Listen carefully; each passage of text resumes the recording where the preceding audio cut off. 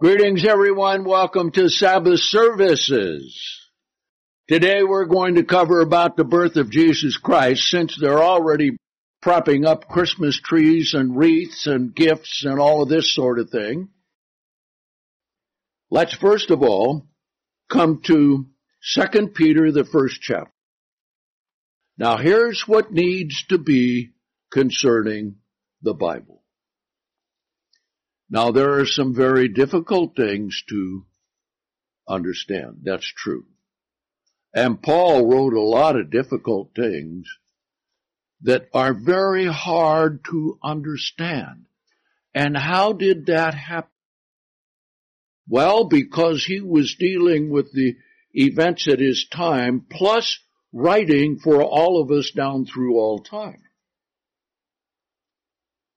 And most Protestants don't understand that the difficulty in the first century was not the problem between the Catholics and Protestants, but it was between the Church of God and Judaism.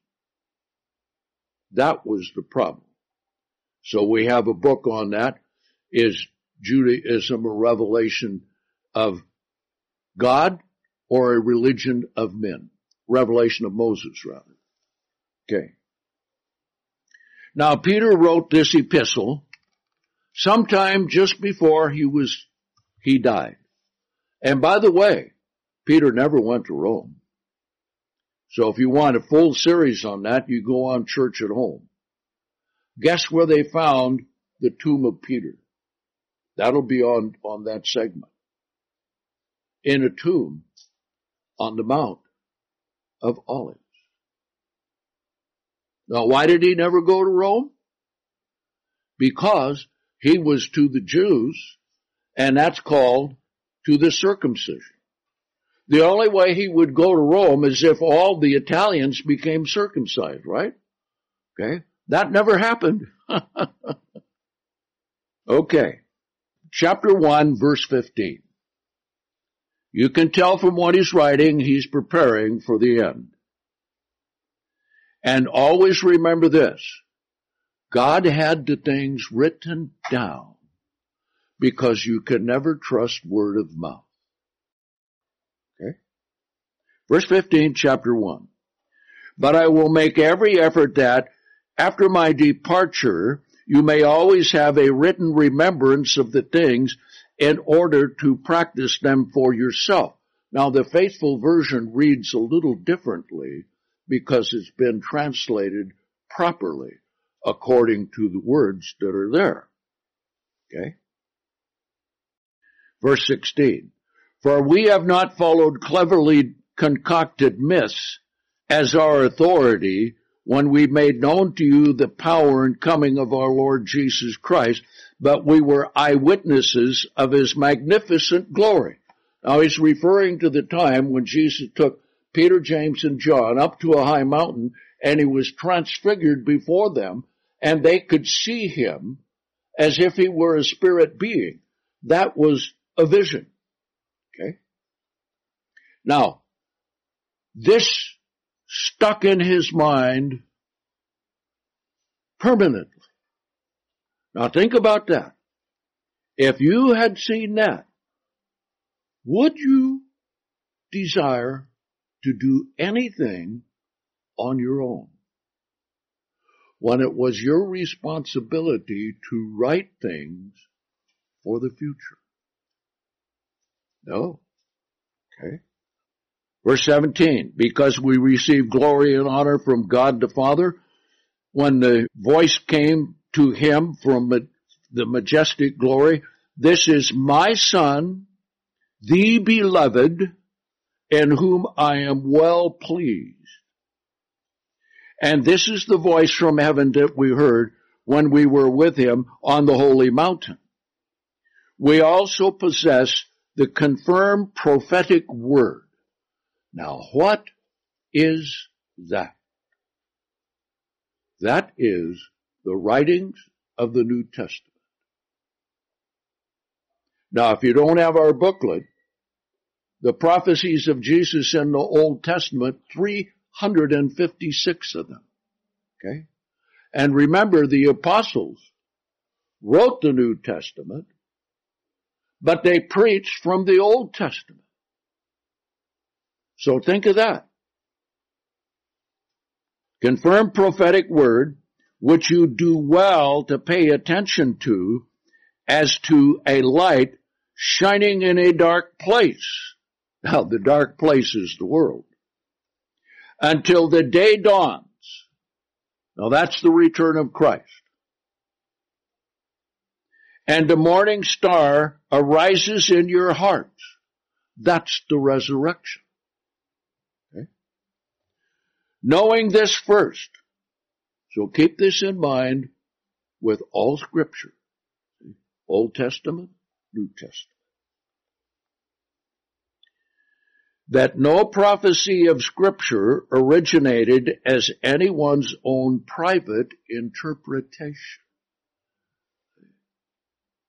They didn't say, well, I think. They were inspired to write, thus says the Lord. Because prophecy was not brought at any time. Now think about that. Any time. Any inspired writing of God did not come at any time by human will.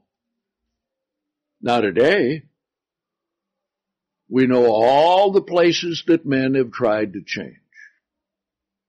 God lets it be that way, so those who want to know the truth must prove it. But the Word of God stands. But the holy men of God, now think about that for a minute. Holy men of God, prophets of old, beginning back there with Abraham, with all the patriarchs, the kings, the prophets, Isaiah, Jeremiah, Ezekiel, the 12 minor prophets, many prophets that weren't written down, okay, the Psalms, the Proverbs, all written down for all of humanity. But for us who are Christians to live by.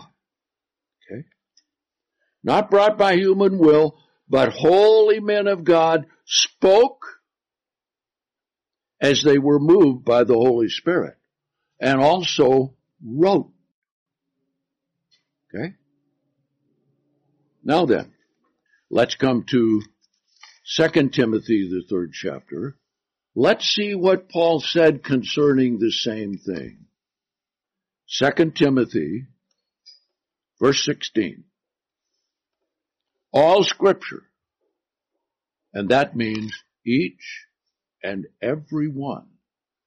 Now today we're going to look at some mundane Scripture that was inspired. Okay? Now all Scripture means all the genealogies, all the histories, all the prophecies, all the prayers and psalms and proverbs. All Scripture is God-breathed. And that actually could be translated God-spirited. Because Jesus said that His Word was spirit and life. Okay? So think about that. Why is it that when you read the Bible, something happens to you and your thinking when you read it? Because the Word comes from God. And it's meant to help you to understand what God wants and how to live and who He is and what He's doing and where we're going. All of that in the Bible. God breathed and is profitable for doctrine, and doctrine's important. And doctrine may contain some details, as we will see today. Doctrine merely means teaching. Okay? For conviction. Now, conviction is a strong, resolute mental lockdown that the truth is truth. For correction, You correct yourself. For instruction in righteousness, so that the man of God may be complete, fully equipped for every good work. All right. Now then, since Christmas is coming, let's come to Luke, the first chapter, and let's look at the account that Luke wrote. Now, it's very interesting about this. Before we go to Luke, first chapter, let's come to Acts, the first chapter, so we understand where Luke is coming from. Acts, the first chapter. Because Luke was the last one to write a gospel. So he explains here concerning the things about the ministry of Christ, verse 1. The first account I indeed have written, O Theophilus, concerning all things that Jesus began, both to do and to teach. So we'll go there in just a minute.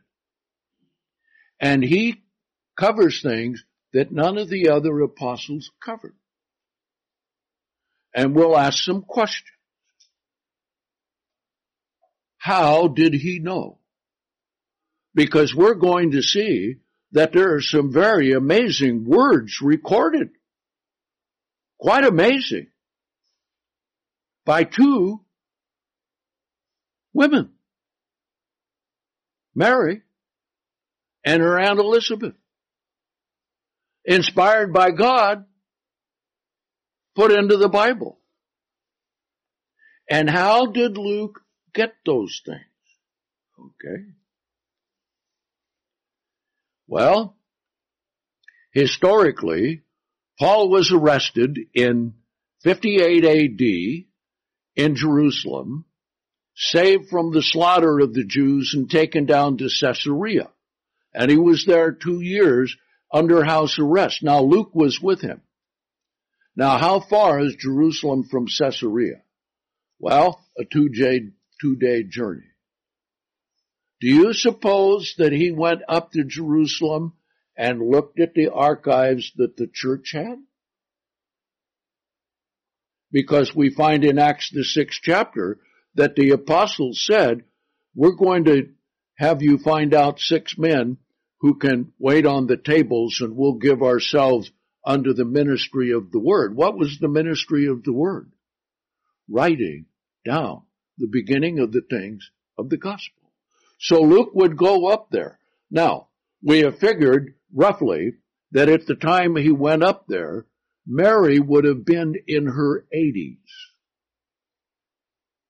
We don't know, but did he talk directly with Mary? Very possible. Okay. Now let's come to Luke, the first chapter. And we're going to see just a little something here that most people do not pay any attention to. So let's pick it up here right in verse 1 so we get the whole background, where he's coming from. Since many have taken in hand to compile a written narration of the matters which have been fully believed among us. Now, that shows there must have been up in Jerusalem some kind of record of those things in addition to what we have. As they delivered them to us, those who from the beginning had been eyewitnesses and ministers of the word. It seemed good to me, having accurately understood everything from the very first, to write these things in an orderly sequence to you, most excellent Theophilus. Now, Theophilus means lover of God. Okay? So that you might know the absolute certainty of the things you have been instructed. Okay? Now that's what we need to know, see. Now, verse 5 looks like a small, innocuous verse. So let's read it, see where it leads us. There was in the days of Herod the king of Judea a certain priest of the course of Abijah. What does that mean? The course of Abijah. Zacharias by name, and his wife was of the daughters of Aaron, and her name was Elizabeth. Okay? Hold your place right here and come to 1 Chronicles 24. 1 Chronicles 24. Now I know that Chronicles is very hard reading. Okay? However, you need to understand this about what David did. In getting all the wealth and the plans from God to build the temple for Solomon, 1 Chronicles 24, he also stored up wealth, gold and silver and iron and brass, okay? All kinds of things. But what he did, if you read these chapters here, 1 Chronicles 24, you find that he organized the whole order of the temple and of the government in Jerusalem. He ordered the order of priests. He ordered the stationing of the guards. He ordered the heads of the families. Now, when we read, just a little sidebar, when we read in Revelation 4 and 5, how many elders were around the throne of God? 24. Isn't it interesting that all of these things that David broke down were in 24 courses, or in the case of the guards, monthly? So I know it's hard reading because some of these names are really difficult indeed. And I tell you, when we were reading and recording the Bible, the most fun we had was reading the chronologies. Most of the words you really have to go over and really get them right. Okay. Why is this important? Okay. Verse 1, 1 Chronicles 24. These are the divisions of the sons of Aaron. So here's how they work through the whole year. So let's look at it. Let's come to verse 7. Now the lot for the first course came to Jehoiarib, second to Jedediah, the third to Hiram, the fourth to Seorim, the fifth to Malachijah, the sixth to Mijamin, the seventh to Hakaz, the eighth to Abijah. Now, why is this significant? How does that tie in with the first chapter of Luke? Each of these courses began in the first month of the year, Nisan. And they would work from noon one Sabbath through to noon the next Sabbath. Now that was an interesting way to do it, because why? That meant that the priest did half duty each Sabbath. Okay? Half duty to start from noon, and first duty in the morning until noon.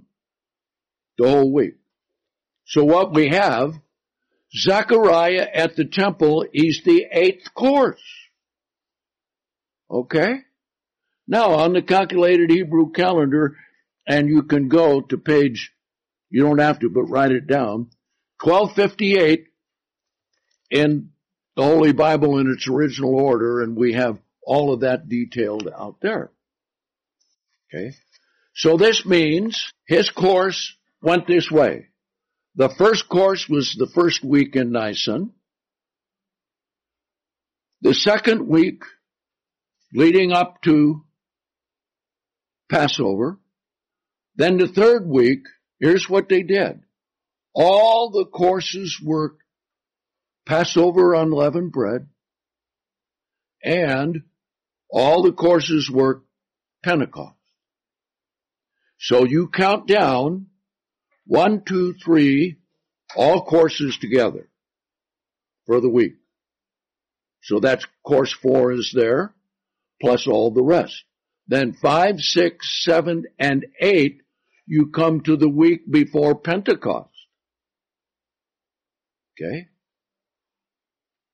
And then Pentecost was the 9th week when they were all there. So what was Zacharias in the course of Abijah? What was he doing at the temple? What were his duties? Okay? We know when he was there. The week before Pentecost and the week of Pentecost. 2 weeks. Okay? So let's see what happened with him at the temple and what happened when he left the temple. Okay? Verse 6, chapter 1, book of Luke. Now they were both righteous before God, walking blamelessly in all the commandments and ordinances of the Lord. And they did not have a child, as Elizabeth was barren, and both were well advanced in age. And it came to pass in the fulfilling of his priestly service, in what? The 8th course. Now, we can speculate that this vision to him may have come on Pentecost. We don't know for sure. It doesn't tell us, but that would be a likely date for it. Fulfilling his priestly service before God in the order of his course. So if we have the calculated Hebrew calendar, and we can look at the weeks, which we have back there in that appendices on page 1258, you can find out when these things took place. According to the custom of the priestly service, it fell to him by lot to burn incense when he entered into the temple of God. And all the multitude of the people outside were praying at the hour of the burning of incense, which is somewhere right around 10 in the morning. Then an angel of the Lord appeared to him, standing at the right side of the altar of incense. Now, question. Where did Luke get all this information? Because he wrote it down and he got it from somebody. See? So he must have gotten it when he was there in Caesarea and went up to Jerusalem. Okay? And when he saw the angel, Zacharias was troubled, and fear fell upon him. But the angel said to him, Fear not, Zacharias, because your supplication has been heard, and your wife Elizabeth shall bear a son, and you shall call his name John. Okay? And he shall be a joy and an exultation to you, and many shall rejoice at his birth. He shall be great before the Lord, and he shall never drink wine or strong drink in any form, and he shall be filled with the Holy Spirit even from his mother's womb. And many of the children of Israel shall turn to the Lord their God. Now notice what else he says about it. This tells us something important, because God always makes these things known. Okay? He prophesies ahead of time, then it's fulfilled. And you look back at the prophecy, and you see what happened, and see that it did happen. He shall go before him in the spirit of Elijah, to turn the hearts of the fathers to the children, and the disobedient to the wisdom of the righteous, to make ready a people prepared for the Lord. Okay? Now hold your place here. Come to Malachi 3. Malachi 3. One verse in prophecy. Quite a thing indeed, when you look at it. And accurate? Yes, indeed. Because once God prophesies something, guess what? It's going to happen. There's no way it's not going to happen. Okay? Malachi 3, verse 1. This one verse. Okay? Let's read it. Behold, I will send my messenger, and he shall prepare the way before me. Now this is the one who became Christ, saying he's going to send a messenger before his coming. And the Lord whom you seek shall suddenly come to his temple, even the messenger of the covenant in whom you delight. Behold, he comes, says the Lord of hosts. Now when it says, behold, he comes, that's quite a thing, isn't it? Think about that. Now, remember how Jesus first came to the temple. We'll just project forward ahead a little bit. How did he come? Where is that recorded? That's recorded in the 2nd chapter of John. He all of a sudden appeared at the temple, and what did he do? He made a scourge, and he drove out the money exchangers, and the cattle, and the sheep, and the pigeons, and strew the money of the money exchangers all over the temple grounds floor. And I imagine they were out there going after, trying to get all of their coins. Oh, this is mine. No, that's mine. Trying to get it all. See? And what did he say? You have made my Father's house a house of merchandise when it should be a prayer for all people. Right? Then they said to him, by what authority do you do this? Remember what he said? He said, destroy this temple, and I will raise it up in the 3rd day. They couldn't believe that because it was 46 years in being built. But he was talking about his body. Okay? So here's the prophecy being fulfilled right here with Zechariah. Let's come back to Luke 1. Okay? Now, this is a good lesson in that small little details are just as important as major proclamations. Zechariah, he must have been 70 or older, and his wife 70 or older. He said to the angel, by what means shall I know this, for I am an old man, and my wife is advanced in years? Now here's another good lesson about believing God and believing an angel of God right here. Okay? And the angel answered and said to him, I am Gabriel who stands in the presence of God, and I was sent to you to speak to you and to announce this good news to you. Now think about this. Angel sent to a priest of the 8th course right at the time that's necessary for John the Baptist to be conceived and born, so that he comes before Christ. Okay? Notice, but behold, you shall be silent and unable to speak until the day in which these things shall take place. So he couldn't talk. Here he is there in the holy place, angel talking to him. He's offered the incense. He's given this great message. And of course, at that age, he doubted. But what lesson do we learn from this?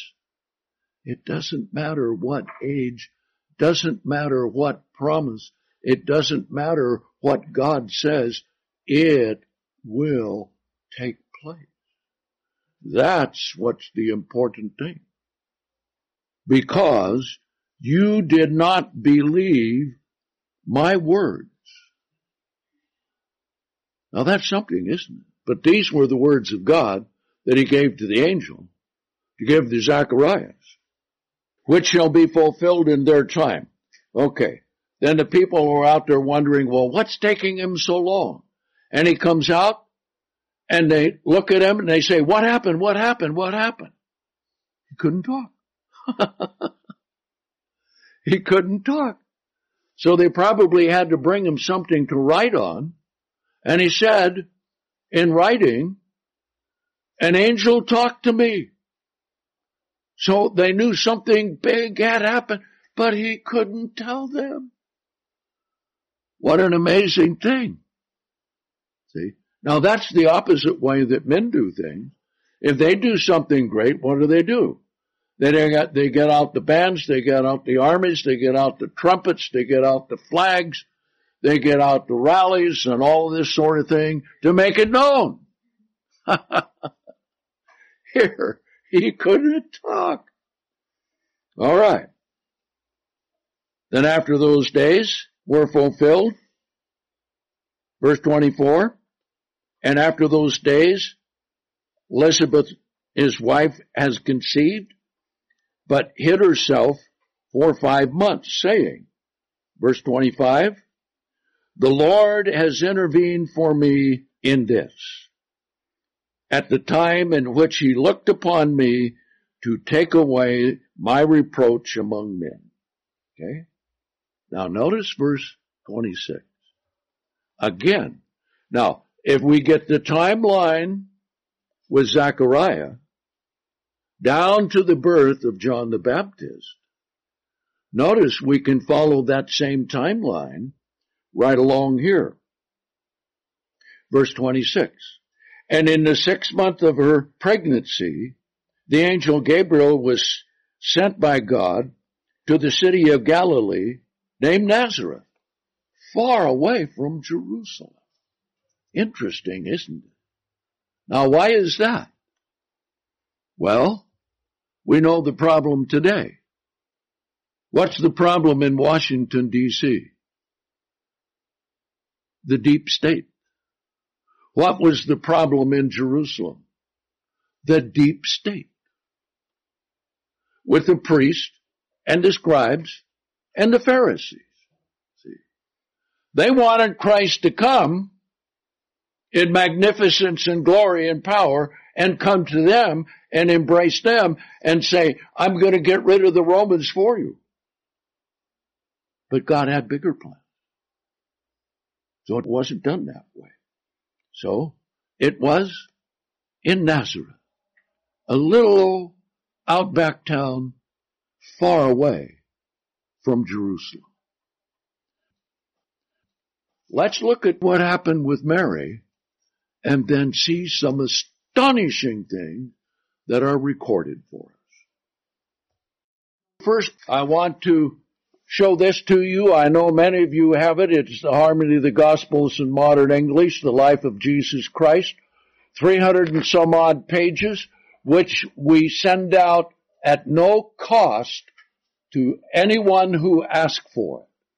Now, through the years, we've sent out about 70,000 harmonies of the gospel.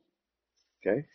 This takes you through all of it step by step, coordinated with a calculated Hebrew calendar and the Roman calendar.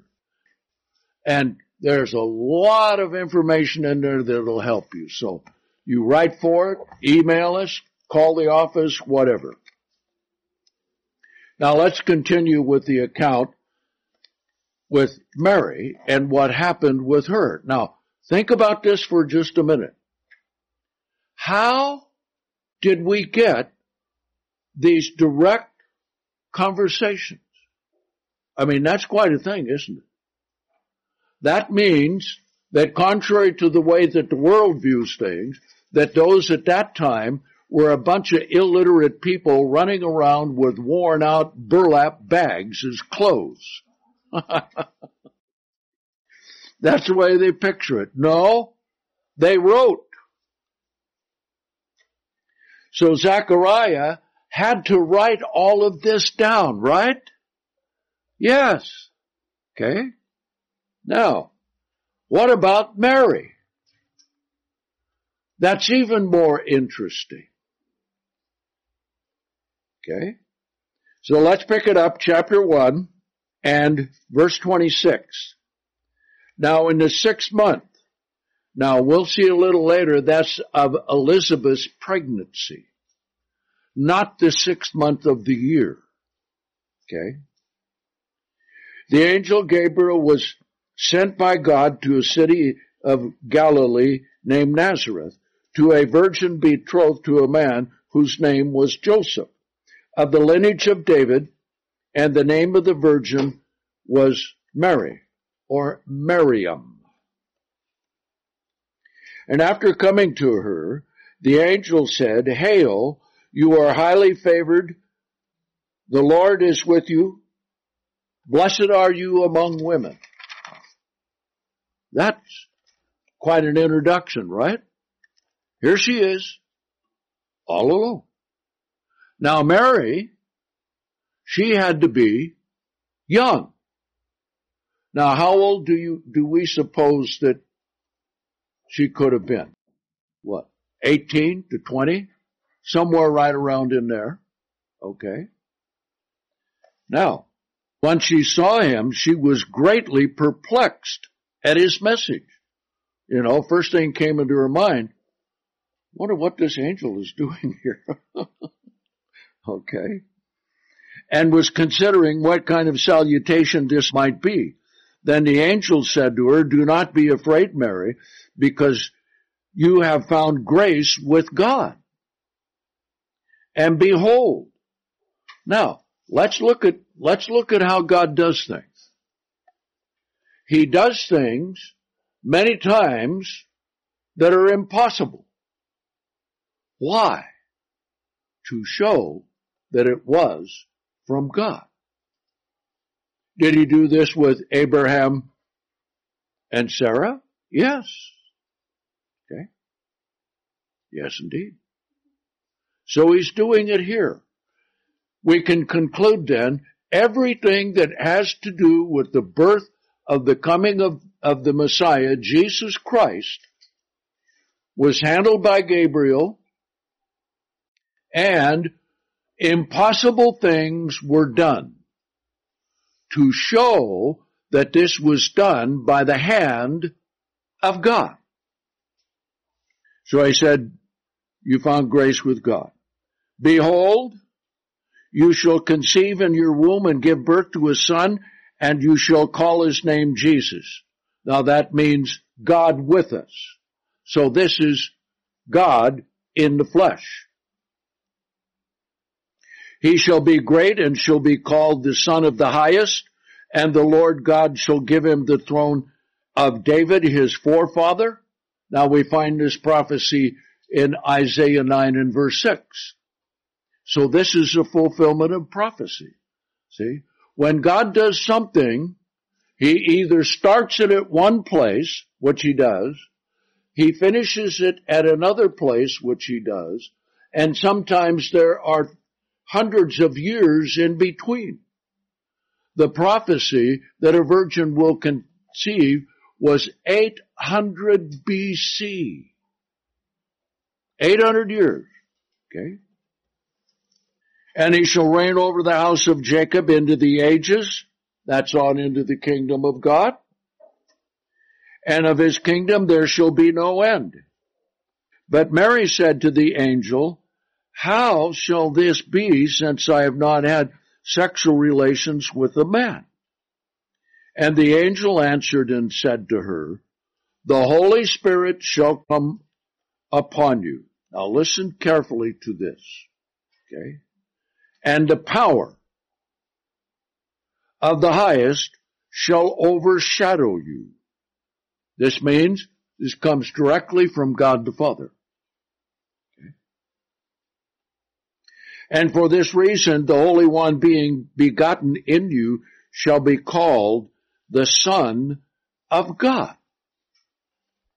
Now then, how did God do this? Well, there's another almost impossible thing that God did. Let's look at it this way. What was the first prophecy of the coming of the Messiah? Genesis 3:15, right? Right after the sin of Adam and Eve. Okay, so here we are 4,000 years later. God planned this in the ages before there was time as we know it on the earth. And he made man and woman in the image of God. That's the first thing. Why did he do that? so he could become a man. Deuteronomy 18. That's the prophet. Okay? Little sidebar. That's not Gerald Fleury. So what did God have to do? Well, think about it for a minute. When God spoke to Moses, and Moses wanted to see the glory of God, what did he tell him? He said, no man can look upon my face and live, right? Okay. So then, I'll let you see my back parts. Just a flash of it, so you will know. Okay, we find that in the book of Exodus. Okay. So, what did God have to do? So this conception in Mary take place. Now think about it. What have you been asked to give up for God?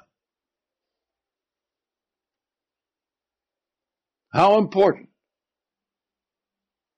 Was it that you had to leave this or that? Or maybe it cost you your job? Maybe it cost you something else? Very difficult. Okay. Now we are told, as human beings, before God, we must be humble, right? We can't be arrogant. We can't be lifted up in vanity. But who was the most humble of all? Jesus Christ. What did he have to do? First of all, he had to have complete confidence and trust in the Father. Okay? Because what he had to do was to become a pinpoint of life. This was also written down. Now God is a covenant God, and he has it written down. Now there were many prophecies written down concerning Christ, right? Okay, many. Hebrews 10. Let's pick it up in verse 4. Because it's impossible for the blood of bulls and goats to take away sin. Why? Now they did receive forgiveness, so the forgiveness was to the temple. Okay. But to forgive sin, there has to be something greater than the one who has sinned to forgive that sin. Now, is a bull or goat or lamb less than a human being? Okay, yes. Therefore, it cannot forgive human sin. So, what did God do? He decided that he would come, as we're seeing here with Mary, in the flesh. So what did he have to do? He had to give up his glory. We'll see it in a minute, but here, continuing Hebrews 10, and on now verse 5.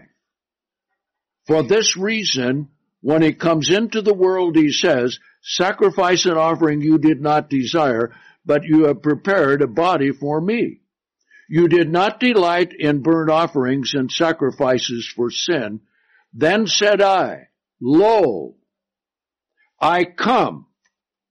That's the one who's Christ, who comes. I come as it's written of me in the scroll of the book. Just put in your margin, Daniel 10:21. That shows that in heaven, when Gabriel came to Daniel to tell him about the coming of Christ, he says it's written in the book of truth. Where is that book of truth? In heaven.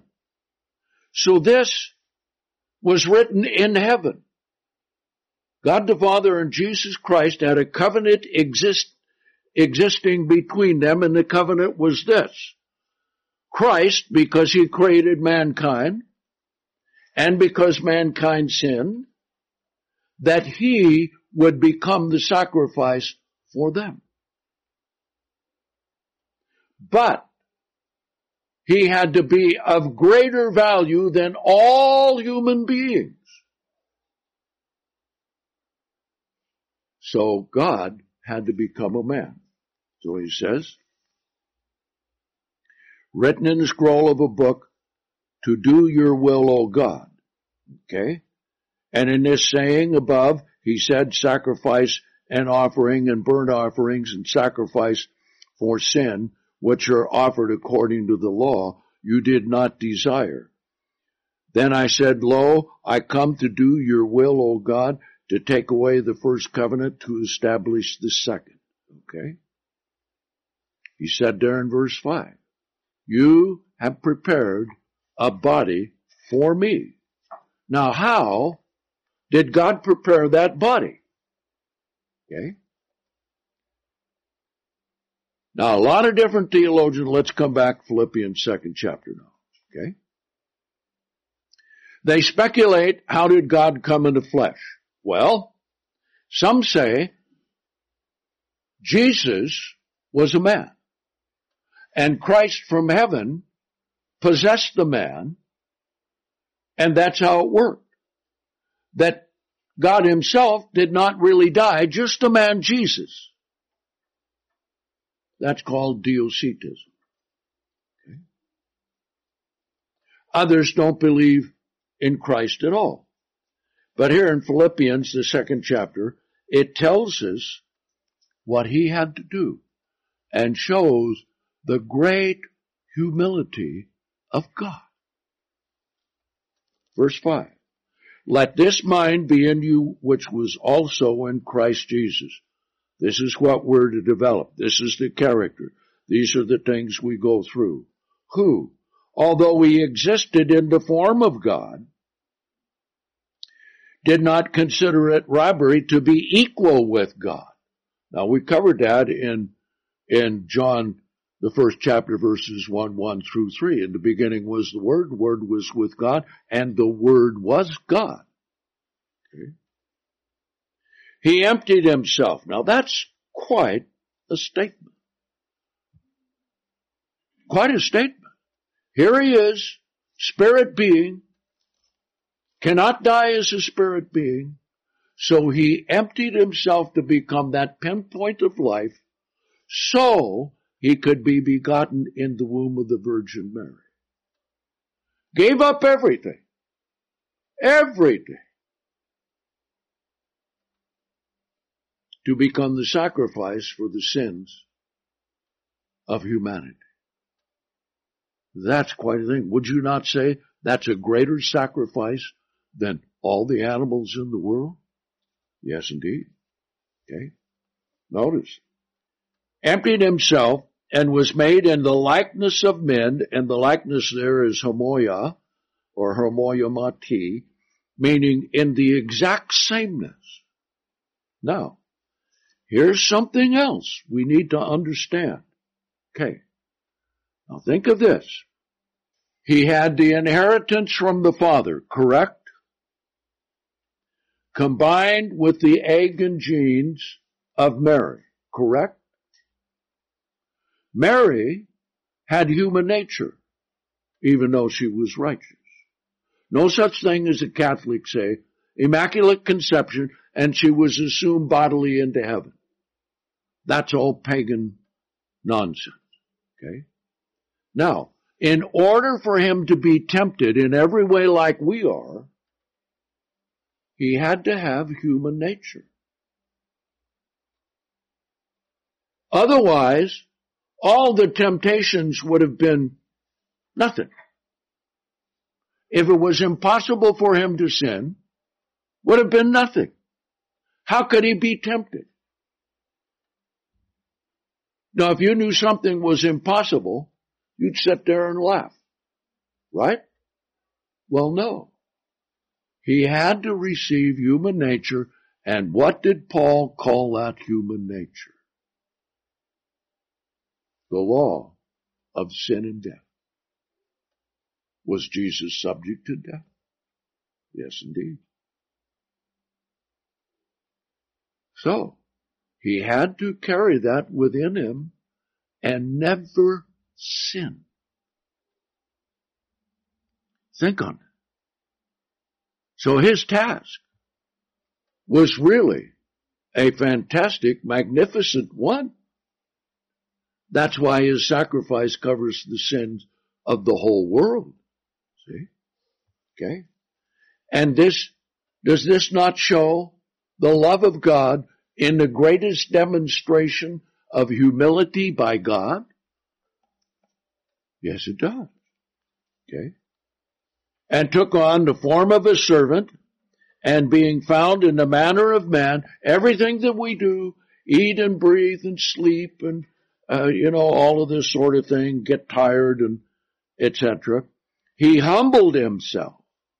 Now, not only just to become a man, but pointing toward his demise. Quite a thing indeed. Became obedient unto death, even the death of the cross. No more torturous way to die than that. Okay? Now then, let's come back to Luke, the first chapter. Now you see why all of this is written down for us? And we're going to see this. We'll ask the question from here on in. What did Mary know, and what did Elizabeth know? Since these things took place. Okay? Back to Luke 1, verse 35. And the angel answered and said to her, the Holy Spirit shall come upon you, and the power of the highest, that's the Holy Spirit, shall overshadow you. And for this reason, the Holy One that's being begotten in you shall be called the Son of God. Now, why did I translate it that way? Being begotten. Because that's the way the Greek reads. It is a passive tense verb, being done. Present tense. Okay?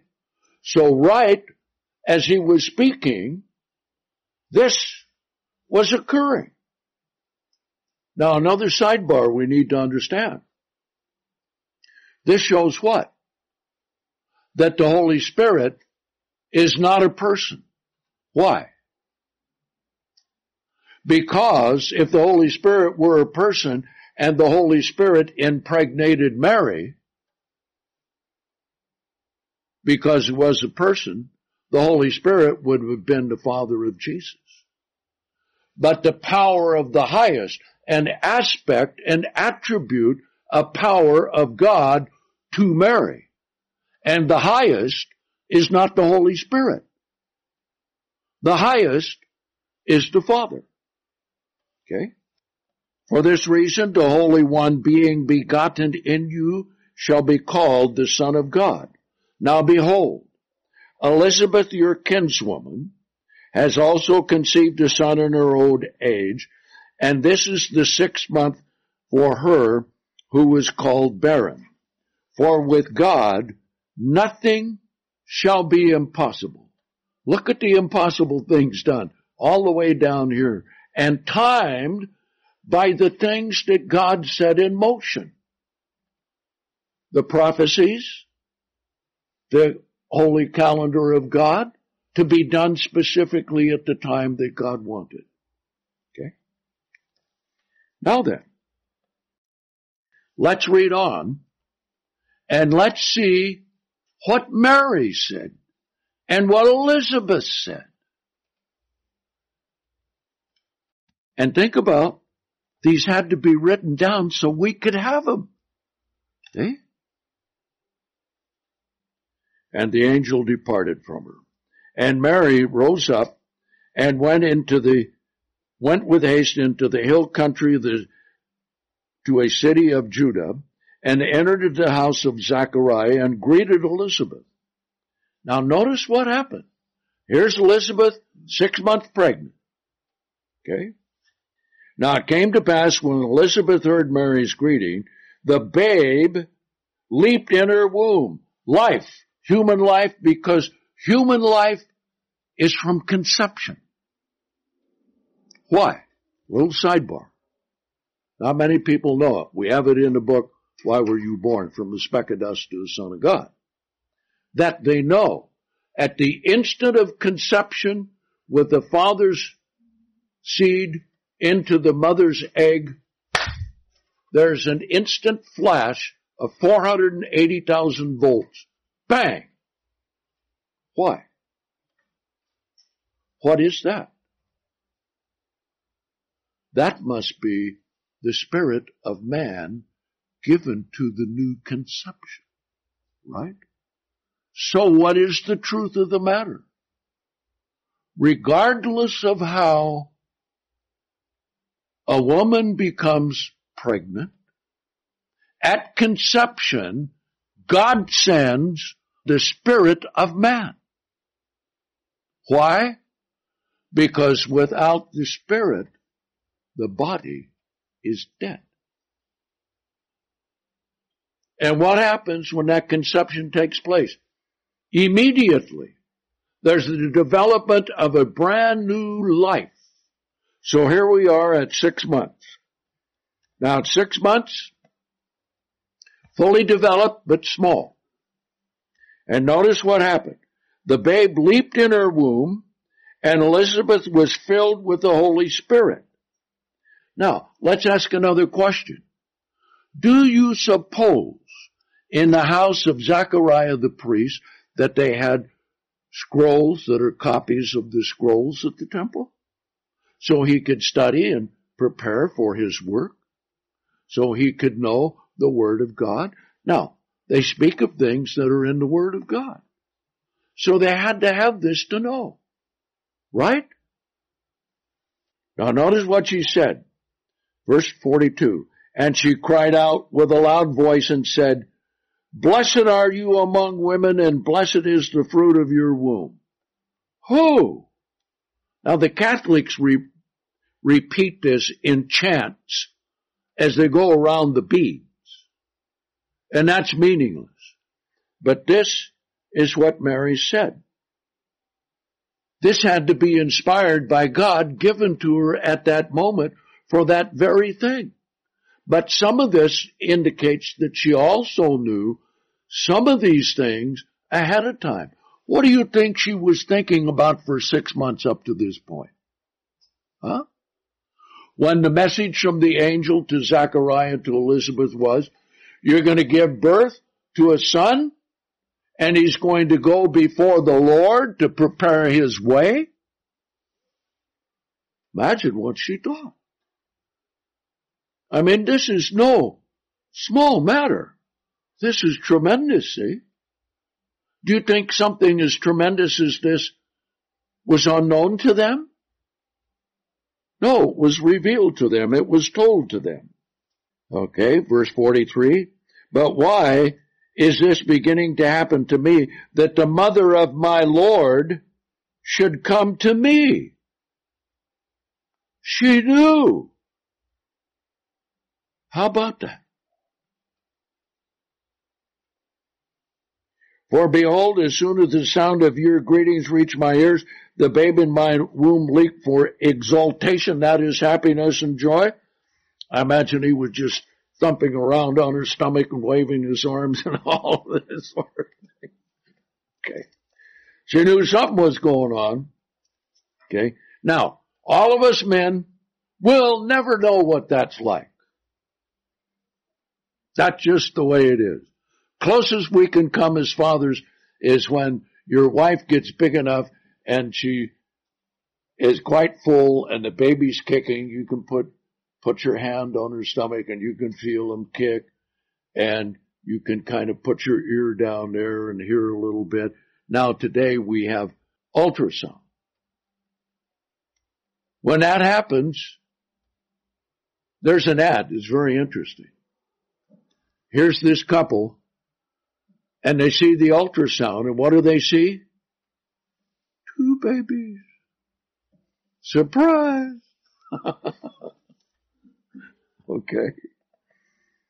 So, the babe in the womb recognizes the mother's voice, can respond to sounds, can hear music, and practices nursing by sucking its thumb. Okay? And that's all a baby knows when it's born. And that's what it needs to know. Okay. Blessed is she who believed. There shall be a fulfillment of the things spoken to her by the Lord. Then Mary said, now here's Mary's response. My soul magnifies the Lord, and my spirit has exulted in God, my Savior. Now think about that. She was inspired to know that the babe in her womb, when he's a full man, be her Savior. Astonishing. For he has looked upon the humble estate of his handmaid, for behold, from this time forward, all nations shall call me, all generations rather, shall call me blessed. All generations. So she was inspired to say that. How did that get recorded? Well, Mary and Elizabeth must have sat down and wrote it after they had been inspired to speak it. What else can you conclude? They didn't have recording machines. They didn't have digital phones. Okay? So this is really amazing. Because the Mighty One has done great things to me, holy is his name, and his mercy is toward those who fear him from generation to generation. Now think of that. Generations into the future, generations that are in the past through the second resurrection. This is amazing stuff going on. And what? Between two women. Okay? All men, let that humble you. Okay? Verse 51. And he has worked strength with his arm. He has scattered the haughty in the imagination of their hearts. He has brought down rulers from thrones and exalted the lowly. He has filled the hungry with good things, and the rich he has sent away empty. He helped his servant Israel in remembering his mercy.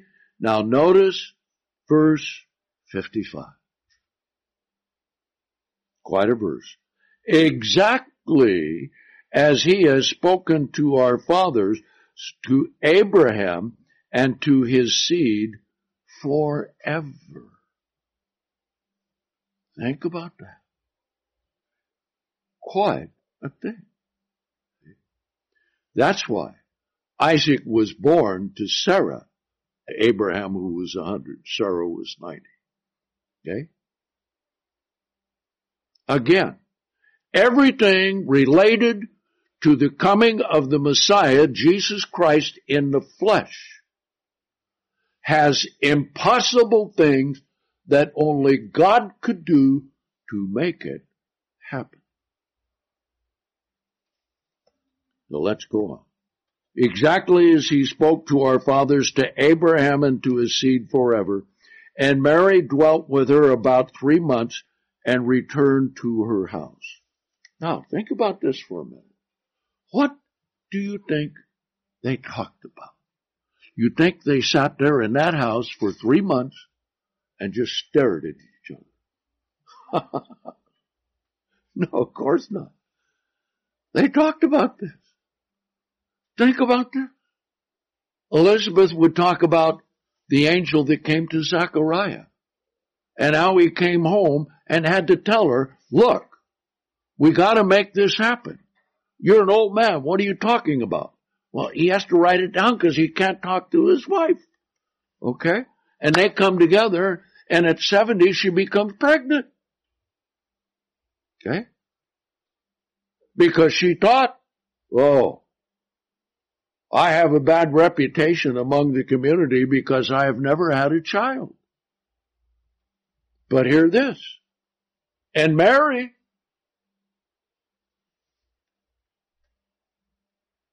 who'd never had a man. And Joseph was willing to separate her quietly, but God had to send an angel to tell him, look, she is pregnant through the power of God, the Holy Spirit, and the one born is going to be the Son of God, Emmanuel. Okay? Imagine them talking back and forth. We don't have any of those conversations recorded for us, but I'm sure there was plenty of discussion and prayer and thanksgiving and taking care of each other, being careful with each other. Think about what God entrusted these two women with. The two most important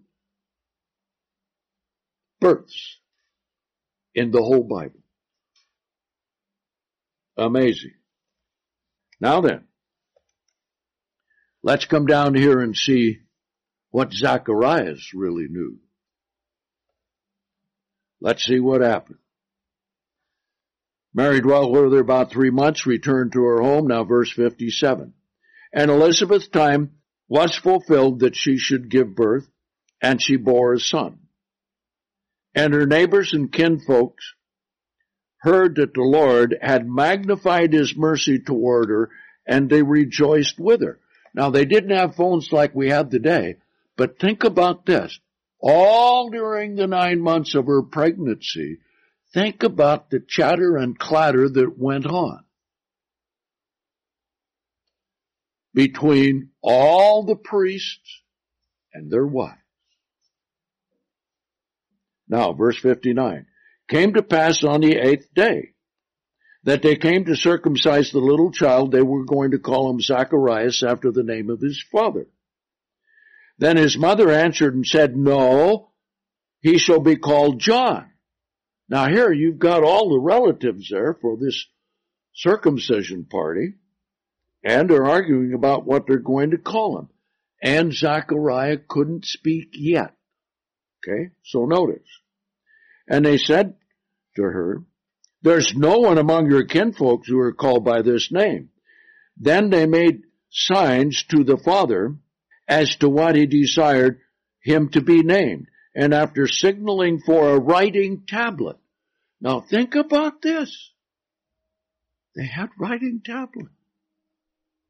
That's how we got all of what we have here, right? Yes.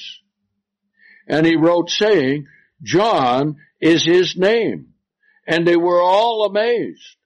Then his mouth was immediately opened, and his tongue was loosed, and he spoke, praising God, and fear came upon all those who dwelt around them, and the entire hill country of Judea, and all the things that were being talked about. And all who heard these things and laid them up in their hearts, saying, What will this little child be? And the hand of the Lord was with him. Now notice how God inspired him to speak. And all about the one who would be John the Baptist. Verse 67. And Zacharias his father was filled with the Holy Spirit and prophesied, Blessed be the Lord, the God of Israel, because he has visited and has worked redemption for his people, and has raised up a horn of salvation for us in the house of his servant David, exactly as he spoke by the mouth of the holy prophets since the world began. Okay? That goes right back to Genesis 3:15. Salvation from our enemies? Now stop and think about that. Who is the greatest enemy of us? Satan the devil. Okay? Salvation from him. And from the hand of those who hate us, to fulfill the promise of mercy made to our fathers, and to remember his holy covenant, the oath which he swore to Abraham our father. Now listen, both Elizabeth and Mary and Zachariah talked about Abraham, our father. So they must have understood in type the things that Abraham went through and how it is being fulfilled in their lives. Now you talk about an amazing thing, and here we are. What? Over 1900 years past that? And we can read the very things that they thought and wrote? That's amazing. Verse 75, walking in holiness and righteousness before him all the days of our life, and you, little child, shall be called the prophet of the highest. For you shall go before the face of the Lord to prepare his ways, just like the prophecies said. To give knowledge of salvation to his people by remission of their sins through the deep inner compassions of our God, in which the dayspring from on high has visited us, to shine upon those who are sitting in darkness and in the shadow of death, to direct our feet in the ways of peace. And the little child grew and was strengthened, and he was in the wilderness. Okay? Now, we're going to see that Elizabeth and Mary kept these things in their hearts. And I'm sure God gave them almost perfect remembrance of everything that went on. So this is an amazing thing.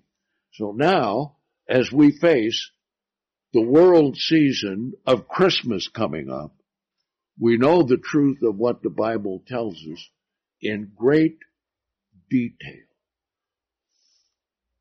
So, we'll see you next time.